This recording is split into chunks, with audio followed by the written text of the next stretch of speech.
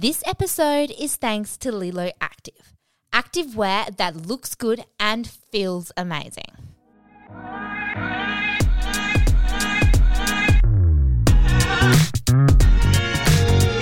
Welcome to the Left of Field podcast with Danny Kavanagh. Roger, welcome to the Left of Field podcast. How are you going today? Not too bad at all. Thanks for having me on. No, I'm very excited to get to chat to you. Now, well, let's just dive straight into it. Our listeners might not know who you are, but you play a big role in maybe some sports that they've watched or some of their favourite athletes. So why don't you tell people what your job is, basically? What do you do for a living? So basically, I run the Roger Fabri Speed Academy. I'm obviously the CEO of that, and we have 17 coaches. And mainly what I do is make people faster for their particular sport. And most of the people that are the highest profile athletes, it doesn't really matter what code, whether it be cricket, AFL, rugby league, rugby union, A-League soccer, most of the highest profile players, they train with me. So I just train guys to get fast and be great at what they do and hopefully increase their price tag when people want to buy them. Now, that's something I think we all would like to be able to do, run fast. Let's take it back to the beginning then and find out how you got here. I mean, you had a successful career yourself as a runner. So tell me, Roger, what was your sporting story? Yeah, look, I was decent. I was handy. I was always very passionate about speed. And I never thought that this was going to be my career path. I sort of forced into the situation and really made something great out of a bad situation. And now I look back on things and think, maybe I should have always directed myself being in the industry as high performance or sport performance. I never thought it would be a successful business, just teaching a discipline where, unfortunately, track and field, which they train just as hard as all these professional players that play field sports, but they just earn no money. I didn't actually think that I would be in a position to earn money and be successful just teaching a code that doesn't get rewarded in speed, like track athletes. It's quite ironic. I coach speed and really have to affiliate myself with teams who can afford to pay me to put food on the table, but I can't associate myself with track and field because there's no money in that sport. So it's quite ironic. Yeah, the one industry that probably needs you the most can't afford you. So if you can't do track and field, what kind of industry did you turn to then to make yourself so successful to get your name out there? Sure. So I understood. I live in New South Wales, so our premier sport is the NRL. So I understood very quickly that if I was going to make a go of this, I needed to make sure that I was associated with players in the NRL and more in particular that the highest profile players, because I'm not trying to be rude, but nobody's really interested in guys that are just the medium level athlete in the NRL, and the highest profile ones are the ones that are going to bring you the highest attention.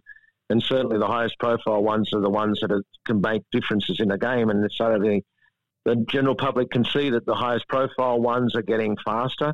Then it's a very quantifiable commodity. It's not like, he looks like he's a better player, or, with me, I don't have that luxury to be able to con the person.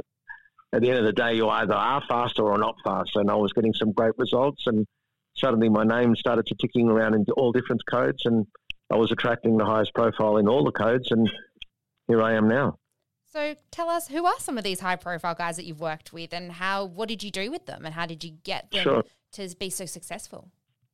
So look, if we look in the cricket code, I worked with David Warner, and then people were commenting many, many times on how quick he was in between the wickets. In actual fact, I'll never forget the day he scored his record. It was 400 off. I'm not sure. I can't remember what it was, but his opening batsman that was in with him, and I think Dave batted for about 9 hours at that period of time, and the GPS that they had on him was saying that his speed never, even though it went over 2 days, it never actually got fatigued in the whole 9-hour period, which is a phenomenal effort when you're looking at backing up speed. And I remember the opening batsman who got a really high opening partnership, and he said, you know what, I'm so glad I got out because I couldn't keep up with him. In between the wickets, it was ridiculous. I was like trying to bust my ass just trying to keep with him. So he started getting me a whole heap of cricketers that were coming along, and then I worked with Jared Hayne and Sonny Bill, and then in the rugby union, I worked with guys like Tom Wright, and then in the AFL, I've worked with guys like Kurt Tippett, and who wasn't blessed with much speed but improved quite a lot, working underneath me. And I started getting a real good clientele in the AFL component as well, considering we only have 2 sides in this state anyhow. And one of the more high-profile ones, I guess, that people might have known you for is you helped Anthony Minicello. Can you tell me, what did you do with him? He was actually at the very start. He was probably my very first high-profile footballer.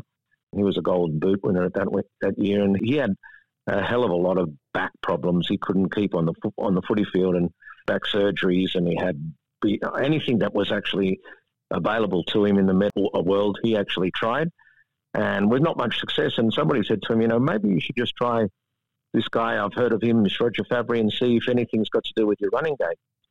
Whether it be coincidence or good management, Anthony ended up playing the most games he's ever played in 1 year that year underneath me, and ended up winning another Golden Boot award.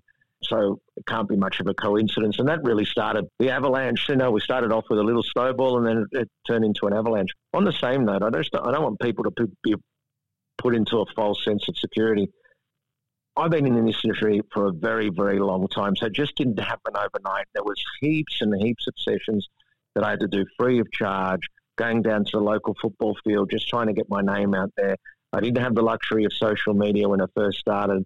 I had to just grind my way around. I had to travel overseas to get listening to people to learn as much about speed as possible, because there is no course you can actually do for speed. Australia weren't very dominant in track and field when I was young, so I had to go around to listen to guys all around the world, pay my way there. You can't do them over a webinar like you have these luxuries here. So it did take a big grind for me to get to where I was. It just didn't happen overnight. Whilst it looks like to the person, this guy's blessed, he gets to work with the highest profile people, but forget about all the grinding I had to do to get here before they came to me. Yeah, it sounds like you had to, a lot of trial and error, I guess, along the way. Yeah, absolutely. Look, I haven't got a unique technique. The coaching, when you have a look at running mechanics, it's not a sophisticated movement. Everybody can run, whether you can run slow or run fast, the whole world can run. Not everybody in the world can swim, not everybody in the world can do many disciplines, but one thing that we have universally in common, everybody can run. So what it is to be able to do is to make sure that you do the basic things brilliant. Pay attention to very small detail. Yes, I have a very trained eye. I've been in the industry for a very long time. And mechanics does place a huge importance on how much speed development you can get. You are either born fast or born slow. That is true. When I lecture about speed, I speak about that with venom. But you can always be faster. And your job is to just try and be the best version, the fastest version of yourself. As I said, it's not a very complicated movement, but it must be done correctly to get the best result. So then for someone out there that's listening to this right now, what would be some, I know everyone's individual and everyone's style and, nuances in how they run would be unique, but what would be some general tips that you would look at for people? Well, one of the things that gets overlooked, unfortunately, especially when it comes to field athletes, and it wouldn't get overlooked with track athletes or track coaches, but the importance of arms. The arms are very, very important. It's probably the only useful tool. One of the tools that you actually can control. While your legs are either, as I said to you, either born fast or not, and very dominant, very predominantly used by genetics. So if you have good genetics, you're going to probably have good leg speed. But arm speed is something that everybody can control, and arm speed is an area that gets overlooked in field playing athletes very strongly. Mm-hmm. And just teaching them how to coordinate their arms and legs together. And, if I tried to talk to you, I'd only confuse you. But let's just keep it into a broad category. Just understanding how to get them to synchronize. You'd be surprised how much improvement you just get out of that understanding. It sounds simple when you say it like that, but I guess everyone would be so different when you watch them, and little slight adjustments would help so much. Yeah, and exactly, and that's exactly, you couldn't have hit it any better, Danielle. Like the subtle adjustments make a significant difference. But you'd be surprised, while I say the whole world can run, as you know, this is what I do for a living, you would be surprised how many different running styles I actually see. It's hilarious. And that means your advice would have to be different for everyone.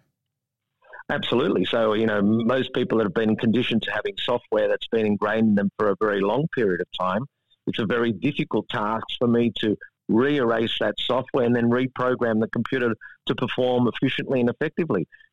People that are young, and that's a lot easier. People, young kids working with great mechanics, like, again, I'll keep referring to my two superstars that really started me off as well, is Jared Hayne and Sonny Bill Williams.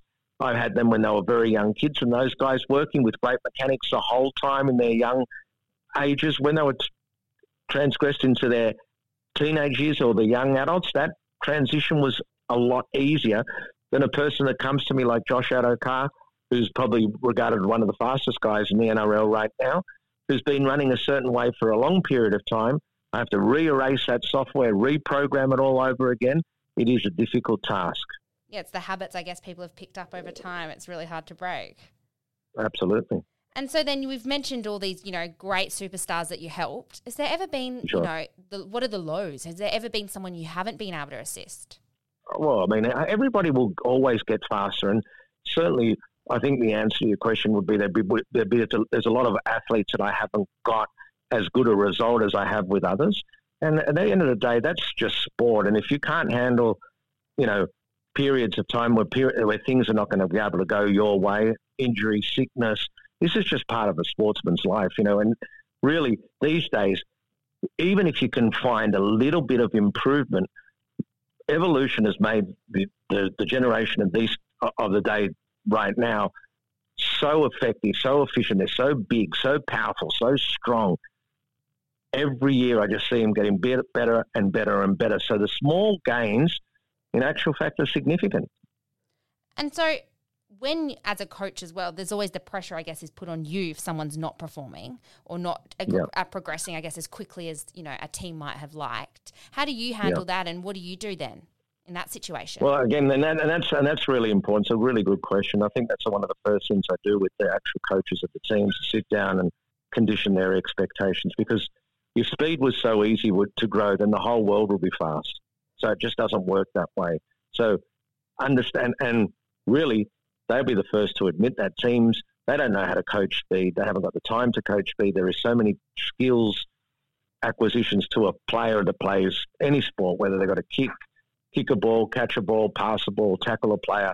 So how much time do they spend on speed? So the mentality of professional teams these days, they know they haven't got the time, or, well, I was going to say something else, but I'll leave it at that because I don't want to upset anybody. But they don't have the time to really coach speed. So what they do, they just go out of their way and pay top dollar for speed. And that's why the guys that have got speed, usually you'll find they're in the highest price bracket when it comes to their teams. And then, so how much of speed then is a mental game? Is there a mental block that stops people, do you think, sometimes from reaching that speed? Well, it's not so much a mental block. I think teams are discouraged from heading their players to do external speed because it's a very high risk factor when it comes to injury. So the teams are going to say, look, if you go and work with Roger or whoever it may be externally, that means not under the guidance or supervision of their own teams, and then something actually happens, I tear their hamstring, and they spend 6 or 7 weeks on the sideline, then that experiment doesn't work. And unless you know how to coach speed properly, then the risk factor is very high. So do you find many players tear their hamstrings? Do you get many accidents? Oh, well, you'd see it. I mean, you're correct me if I'm wrong, you're located in WA, aren't you? So predominantly your sport is your sport is AFL, isn't it? It is. Yeah. Yes. So I think I read a paper that was published not long ago. You guys are going to have one of the highest hamstring tear rates in all the games. So yes, it happens a lot when these guys are performing. And you got to understand, if my job is to get you to run a speed you've never run before, that's called speed development, right? If you get exposed to a speed that your body has felt before, that's called speed maintenance. Now, the risk factor for me to getting you to run a speed you've never run before, obviously your muscles aren't conditioned to cope with that because they've never felt that. So unless it's programmed properly with efficient mechanics, then the muscle is not used to controlling that much force. What will happen? You tear a hamstring. And I guess as writing a program together for an athlete, how long do you give yourself then to not, I guess, overstress the muscles? That's a great question. Yeah, but still deliver. If you came to me and said to me, look, I've only got 2 weeks in the off season, let's do some work, I'm going to say, listen, go away, because all I'm going to do is lose. Mm-hmm. I would say, depending on how poor or how well the athlete is put together, if I get 6 weeks with you consistently, you should start seeing a change. Again, I want you to put that into perspective, because if that's all it took to get fast, then the whole world will be fast. If you were talking about a track athlete and what is the length of time that I would need to get the athlete to perform at its high, at its best, I'm going to say 8 months. Not an easy process. Better in their off season to train them, or do you can you train someone during that's the only season? Time. No, I can only train them in the off season because their load is very heavy. I wouldn't. My reputation's also at risk as well. You know, they play a game and then they've been bashed up and whatever it may be, and then they might come to me pre-fatigue. I don't know what they've been doing prior to coming with me or going to do after they see me. It is just, I'm in a high-risk category. If I hurt them, my reputation is useless. So, honestly, if I see athletes in season, I'm like walking on eggshells. All I want to do is get the session over and done with and walk out of there injury-free. Are you always looking for the perfect pair of leggings? Well, I have the answer for you. It's Lilo Active. This Perth-based activewear brand is amazing. The fabrics are super soft, they're comfortable, they keep everything in place, they're really flattering, and they have amazing colours. I love this brand and I wear them to squat in the gym or to go for runs. So if you want to give this brand a go for yourself, why not use the code LEFTOFFIELD15 at checkout and see what all the fuss is about. And yeah, how many times then would you, in an off season, if they're, they're probably doing, the club's probably also given them some training, schedules they need to follow. Right. Then how much on top of that do you add into their training? Do you try and see them 3 times a week, or is it dependent on each one? No. So it's very individual, and most of the clubs actually don't let them do outside training in the off season, depending on the level of the athlete. If you're talking about park footballers who are not professional, then I might see them once or twice a week because the repercussions, and no disrespect to them, are not so severe. If they hurt themselves, they're not on high salaries and they're not feeding their family, and the team's not heavily relying on them. But the teams that are in season and performing at the highest level, and when I say performing at the highest level, they're like in the top 3 or 4 teams in the comp, then most of the times I'm nervous to take them because I can only lose. So the answer to your question is I would see them if they're having a bye, if they're playing a lower ranked team, or if they're willing to just take the risk on their own and not tell their club, and we can do it in private and the repercussions are not on me, I may entertain that as well. So you do have C players who see you on the side, I guess, and not tell the club? It happens. No, you've got to understand that they work very hard in the off-season to build their speed, so they don't want to lose what they've built. So, they're trying to come to me with some speed maintenance, and that's really all I do work with in season is just speed maintenance drills. I can't work on speed development because, as I said, the risk factor is high. So, yeah, it happens quite a lot. The guys that come to see me in the off-season, they don't get to address speed-specific at training, and they get frustrated. So more, as you just said before, it's more of a mental thing. It's like they want to make sure that they're creating that stimulus in their head, that they're still addressing speed, that they haven't lost all the speed that they've developed in the off-season. Yeah. And then, so is there any particular, are you aligned to a certain club at the moment, or are you just seeing players? Yeah. So used to be, your first club was the Roosters, wasn't it? Yeah. And I used to be, and I don't want to be anymore because I have a reputation with so many of the players and a relationship with them now. And I don't want to ever be in a position where, again, as evolution and as teams are getting more and more, I'm saying protective of their own players, if you get subcontracted with a team, they more than likely want you to work with them exclusively. And I don't want that. I don't want to be in a position where I can't have to say to somebody, I'm sorry, I can't work with you because I'm exclusive to X, Y, Z.